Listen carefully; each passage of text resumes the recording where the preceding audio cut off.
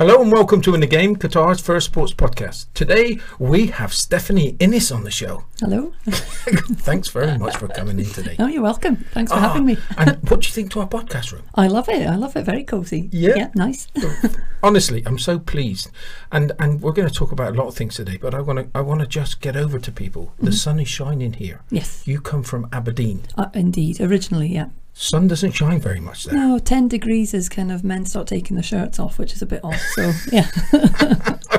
I've been there a couple of times, and it's all slate. Slate. Granite. Yeah. Granite. Yeah. It is a beautiful place, but it's a long way up. Yes, it is. Yeah. Anybody knows it's right. So if you go to Edinburgh, which I did, and I thought to myself, I've got to go to Elgin. Yeah. Okay. Yeah. I was getting nosebleeds when I was going so far up. I got to Aberdeen after about 3 hours, and then I had to go a bit further. Yeah, no, exactly. Yeah. Welcome to the show. Oh, thank you. We're going to find out all about you. Tell us all about your story. How are you finding yourself in Qatar today?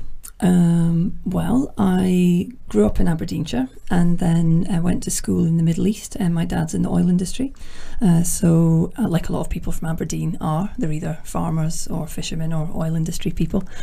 So I went to the British School Muscat in Oman, and then really liked the Middle East, but went back home to do the university thing, start your career off, etc. and qualified as a teacher, and then didn't like that very much, or rather I couldn't see myself doing that for 40 years. So I left that behind and retrained as a divorce lawyer, and that was basically taking money from people whilst they were crying, so I didn't like that much either.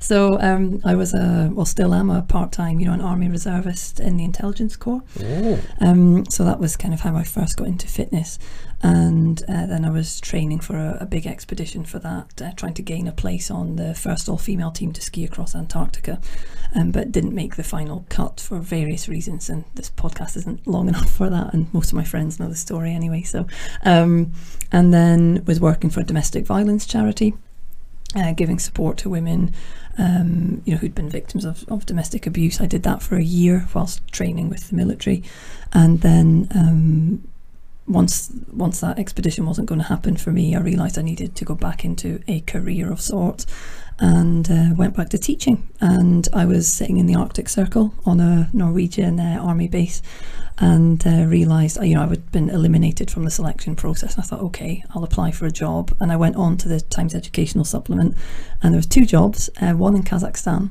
and one in Qatar. So I thought, Qatar seems kind of more familiar territory to me.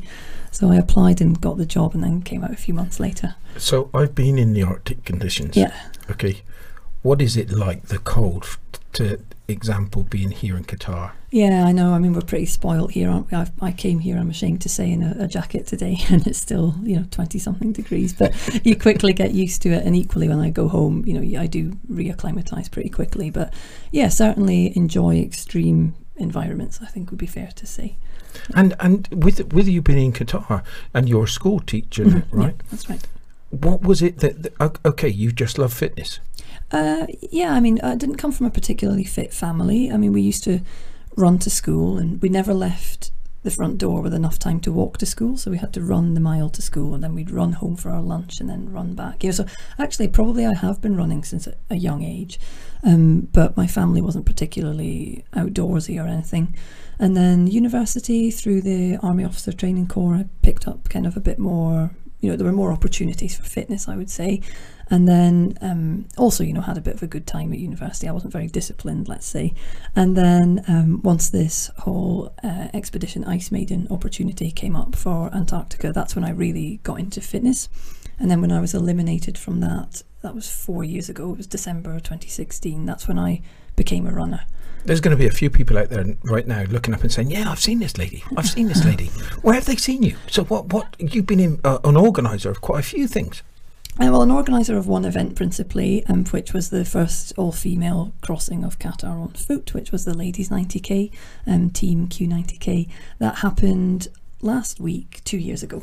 So 2019, yeah, and that was a good thing. I mean, it was more of a project than an event. It wasn't a race. It was about everyone getting there, everyone supporting each other to get there. And we had about a dozen nationalities, which I think really reflected that sort of multicultural pot that we've got going on here in Qatar.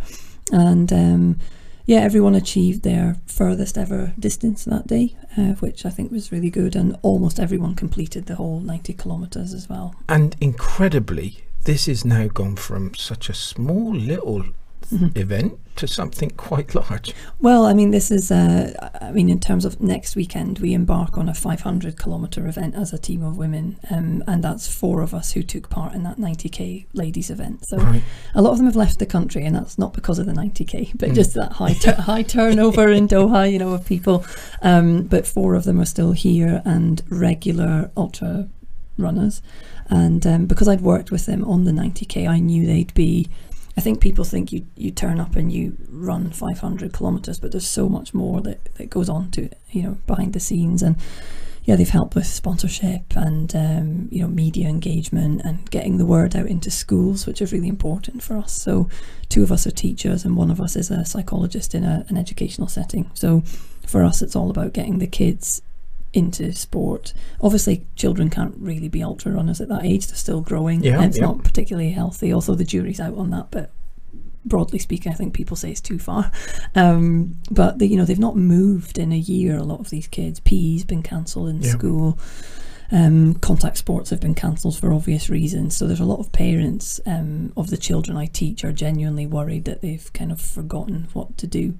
And we've even seen their fine motor skills decline in school. I mean, they can't cut out as well as they used to. They're just that really basic things. Yeah, holding pencils and all that kind of thing with very young children. Yeah.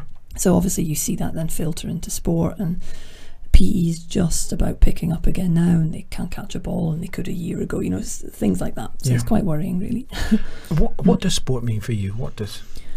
For me, I mean, obviously on the day there's the kind of physical challenge and the sense of achievement when you finish a race, or you get a personal best, or you beat someone you've been trying to beat for a long time, or in a friendly way, but still, you know, it's competitive nonetheless. And all those things are good. A new personal furthest is always a sense of achievement, brings a sense of achievement for me. But really it's about the community, particularly in this sort of expat environment, of everyone around.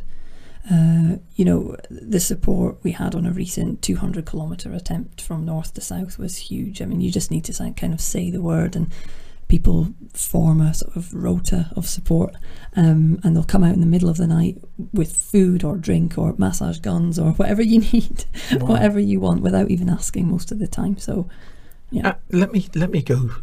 You were talking about success, and you had success where you beat your record in the 90 kilometre. Yeah. What was that time that you did? 9:39 was my time in the last. Yeah. And how much did you take off? That was an hour off the previous year and about 4 hours or 5 hours off my first attempt, which was 4 years ago. No, how does that kind of does it stick in when you first find it? Yeah. Well, I mean, this year I wanted sub 10 hours was my target, and you know, beat that by 20 odd minutes, but that was with the help of a coach, Coach Caroline at Wild Horizon Running, cheeky plug. Yeah, she was brilliant, very much kind of trusts you to tell her how you're feeling and what you're doing and all of that. Obviously experience too. I mean, when you've been running 4 years, you're still new, really. I mean, obviously I'm not the beginner I was 3 years ago, but I'm still learning all the time. But it's just increasing the mileage in a safe kind of way. Yeah. And also getting better at the logistics of a race. I mean, I think ultra running, a lot of it's not running. It's eating on the move without being sick. It's drinking at the right times. It's carrying the right amount of kit. It's knowing when you need to walk. They always say walk before, whilst you can still run. I think that's something I've learned. Yeah. I used to run and run and run until I couldn't run anymore, and then you couldn't start running again. Yeah. So when our friend Islam Salam and Hesham and Hamza, when they did the first 90k, they organised it back in December 2017, must have been. It was basically planned on a piece of paper that size, and Islam was the support vehicle. He was the support team. We didn't pay any money to enter. It wasn't official. We were flying under the radar. We were stopped by the police on the highway. You know, it was all very kind of what would you say, like done on a shoestring. Yeah. But it was fun, and also we got a bit lost, and because we were trying to avoid the police, we weren't using the main road, and then roadworks blocked us, so it ended up being longer than 90k. You know, all of these things added to what was far from an impressive time. But I loved that one probably the most. And as event organisers, they've blossomed too, because like you said earlier, their event, which they started, has now had a spin-off of a ladies only, and also it's just grown and become so much more professional, with sponsorship and, you know, police convoys and all sorts. So yeah, they've really grown as their runners have grown, so that's nice. No, it's nice. And the one thing that I say to all of it, and we've had Hisham Mubarak, which is just incredible. He's something else, Whoa. Yeah. He's just, and then we've Nazruddin. Nazruddin. We had him on. That was fantastic too. But it's kind of, I keep on asking, and I'm going to keep on asking, is what goes through your mind with all that time when you're feeling aches and pains all over your body? Well, I mean, I suppose people think, whoa, like 9 hours, 10 hours, 11 hours, however long, that's a long time, but you break it down into shorter sections. I think that's really key, and people's ability to wrap their head around these shorter sections is critical. And then so every 5k I'm giving myself a pat on the back, and every 10k, you know, it's very much talking to myself a lot of the time. I don't like too many people being around.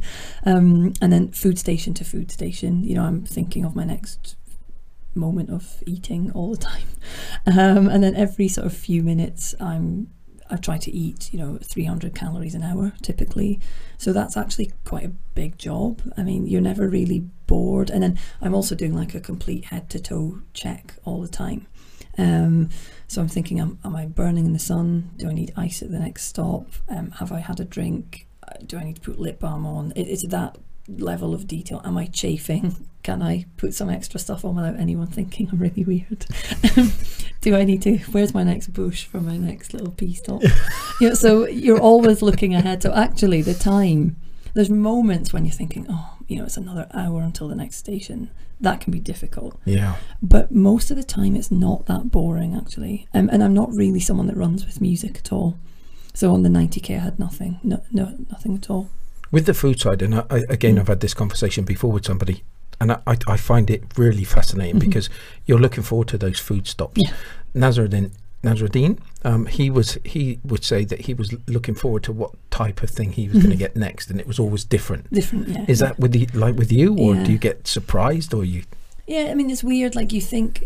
So I like to bring quite a lot of my own food. So obviously, again, the guys who organise the 90k have been asking for feedback, and they respond to it really well. So I'd say that most people are very happy most of the time with what's offered, because it's all our feedback anyway.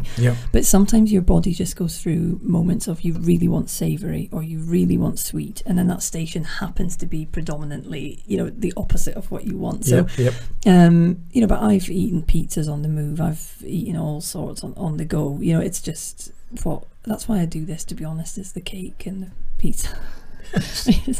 You look like you don't look like you. No, but like, honestly, anyone will tell you, like, the food is a big part of the planning for me. Yeah. But I think that you're going to also say that when we talk about the friends that you've got, and especially Islam is just such a special guy, and he doesn't do it for anything else except that he's a special guy. That's so important. When I see all your pictures, and I saw you going over the line, and I saw you all the pictures, because it's all on his Facebook and everything. That must be a huge feeling to know that you've got such a big family. Yeah, it is. And I think when we all live here, you know, especially those of us who don't have, you know, husband, kids, whatever here, this is your family, really.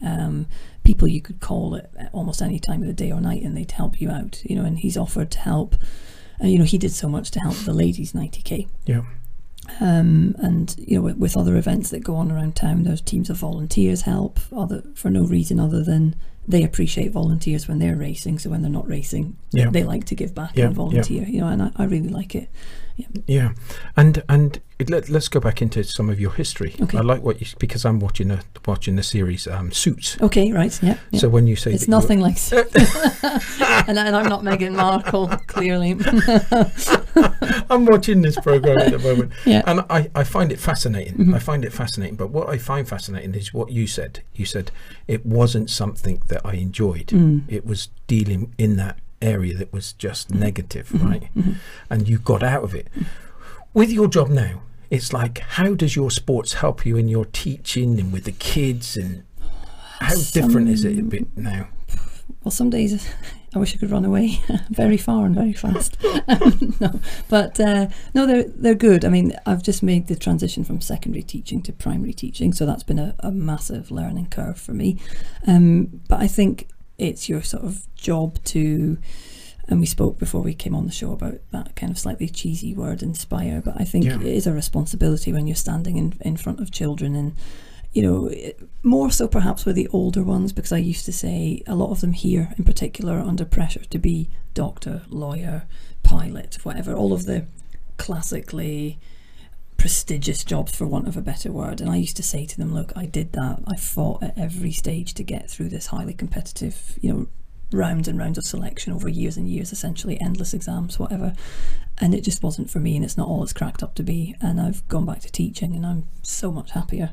I'm not someone that's necessarily going to be in teaching for the next 30 years. I could probably say that quite confidently today, but for now, in the next several years, it's what I want to do. Is your sports give you the patience to be able to deal with all that more? Yeah, I think so. And also you can process a lot during your long run. So typically, I mean, not at the moment because I'm between two big events, I've been doing very little for many weeks, which is good, but normally I think you go over what's happened in the day on the treadmill, you analyse how you could maybe have handled the situation better or whatever. And I mean, teaching's constant interaction. I mean, literally every second there's someone miss, you know, and I think running helps you get away from that. I wouldn't want to go home and then add more kind of by watching TV or whatever, you know. I need to sort of break away from everything, and it helps me a lot. But yeah, I think it also gives you the energy. I mean, a very long run can tire you out, but I think if you're physically constantly active, and gives you a bit more energy to deal with the day, which young people certainly take it from you. It's kind of, and they must be seeing you they'll be seeing you, because you're going to be doing quite a lot of things. So you had a big thing that you tried, a Guinness Book of Records. Yes.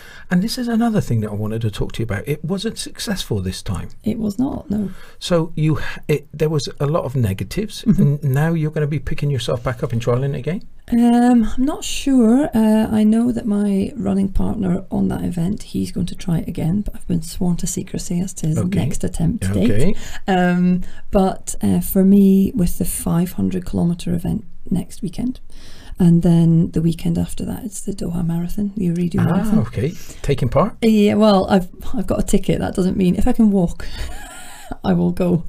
But who knows how my body will cope with 500 kilometres? I don't know. So it might be a case of walking it. I'm trying to collect 100 marathons to join the 100 Marathon Club. Okay. Which again, 4 years ago, I didn't even know that existed. I thought people did one marathon in their lifetime and then hung up their racing shoes, you know, but then you meet all these weirdos who do multiple hundreds of marathons, you know. So I was in Italy sort of 18 months ago, my last kind of trip away from Doha, really. And I met sort of people in their 60s and 70s. There was cake after every marathon each day, and it was to celebrate someone that hit their 600th marathon or their 700th marathon. And I thought, whoa, like this 100 that I've got in my head is absolutely nothing. But you, to me, are a little bit crazy too, because you've tried to do those marathons on a daily thing. Yeah, back to back. Yeah.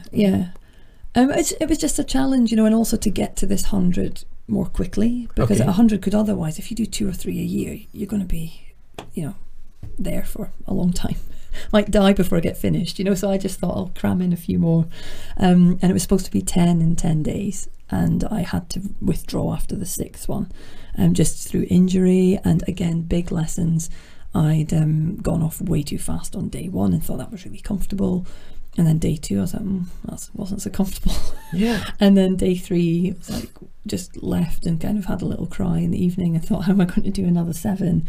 And then again, right call. I think you do need to ultimately listen to your body. But I'd hired an electric bike, which was another first, and I just buzzed up and down supporting other people, and they sold out the 10 and 10, and they had so many tips for me. And the plan was to go back this summer, just gone, and have another crack at it. Obviously, it was all cancelled because of COVID. So summer 2021, hopefully, maybe. We'll see. Are you okay? You know, the thing is, once you start getting into these circles, almost all my friends here are sort of ardent cyclists or triathletes or runners. So then you just start to think that becomes your normal. You know, and everyone I know has run faster than me or further than me or is as good but in two sports, or you know, so you never really think of yourself as anything other than run of the mill, really. Okay, so somebody's thinking about that. Well, they haven't even thought about it. They're coming to Qatar. They're single. They're you don't have to be single, but I see the things that you're all doing. Yeah. And it's like going to the rock climbing in the in the desert. I see all these different things.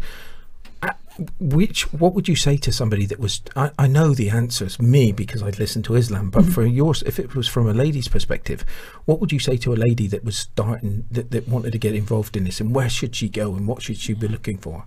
Well, I've actually given this advice for real just a few weeks ago. A friend of a friend moved out here, and she wants to get into different things. And I said, you know, if you join Doha Bay Running Club, that is a ready-made family. Other people would say join the Tri Club. You know, there's 4, 5, 6 sessions and events a week, some tailored specifically for beginners, others long run but slow pace, others kind of more of a power walk pace and a social conversational run. And then there's track sessions for speed on a Tuesday, and there's a hill session on a Wednesday, and it's all run by volunteers.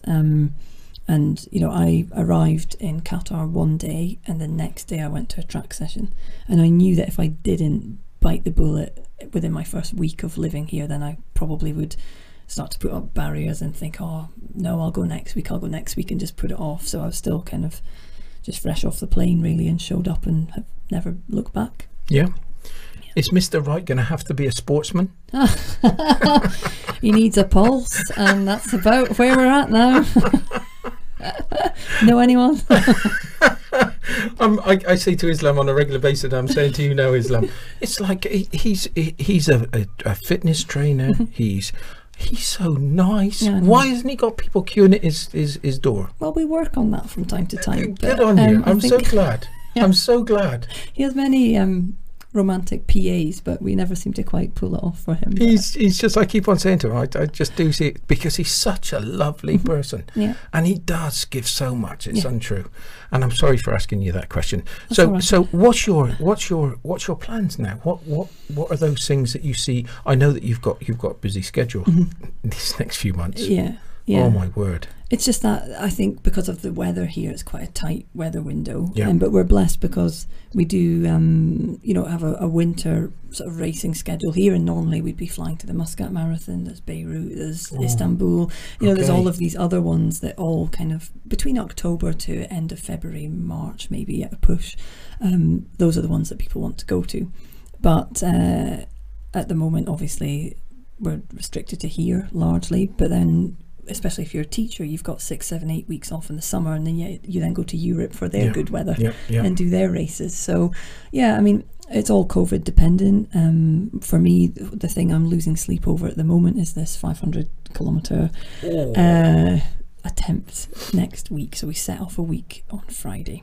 I've never had something. I was in the army for quite so many years, and I never had anything like that. And even if we're going to go into a log race or some type of physical activity, stretcher race, you know you were going to go through some pain. Yes. And it's like it was that night before, or even if you had a big tough session that you were going to get beasted, you couldn't sleep at night. But you're going out and knowing that you're going to do 500 kilometers.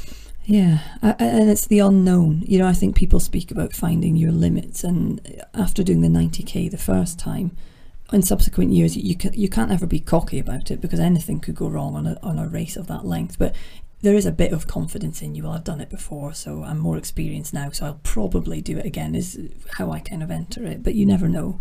But with 500, not one of us on the team has done 500. I mean, who does really? Unless you're at a kind of Obviously, it's not 500 continuously in the sense that we'll stop and sleep in tents at night, but yeah. That bond between your team is going to be unbreakable after this. I think so. I mean, we're pretty close already, really. I mean, all of those ladies, like I say, were together on the ladies 90k. We did a lot, not just running wise for that, but logistically and media and all that kind of stuff. But yeah, I mean, Roz recently, she broke the female record for fastest to cross east to west, 9 hours 7. So she's just really come into her own in this last year, really picked up her running. Heather tends to prefer trail, and she does sort of multiple back-to-back days, mainly in South Africa. She travels there quite a lot. Wow. So she's very good on hills and sort of uneven terrain, and she's a great night navigator. And then Izzy's predominantly a cyclist, but you know, crazy mileage, one of the highest yearly mileages in the Tri Club, just insane. Regularly sort of podiums on races there, but also a strong runner, and completely supported me around the recent 50-kilometre Thebe race on Boxing Day, which was a week after the 90, and I shouldn't have entered that. I was injured, but you know, you've bought the place, so you kind of think, oh, you know, and it's Boxing Day, it's something different to do on a Christmas time. So I showed up and she stuck with me the whole way around, my whinging and my crying, you know, so it was actually a good test of our friendship. If she could deal with me in such a bad mood for 5 hours, you know, hopefully we'll manage 5 days. It's a bit of a leap, but can you make me one promise? Can you make sure that when you finish the marathon, because I think you will, you've got the ticket, as you said. Okay. Fingers crossed. Come back and tell us. Okay. Come back and tell us those, if there was tears, if there was anger, if there was fallouts. Tell us everything. Okay. Maybe bring some of your other teammates along. I was going to say, yes, they all need to. They've got a right to reply. I want one more thing from you. What is that quote? What is that thing in your head that keeps you going? You know, sometimes it's a song, sometimes do you have something that when you think about it really makes you push harder?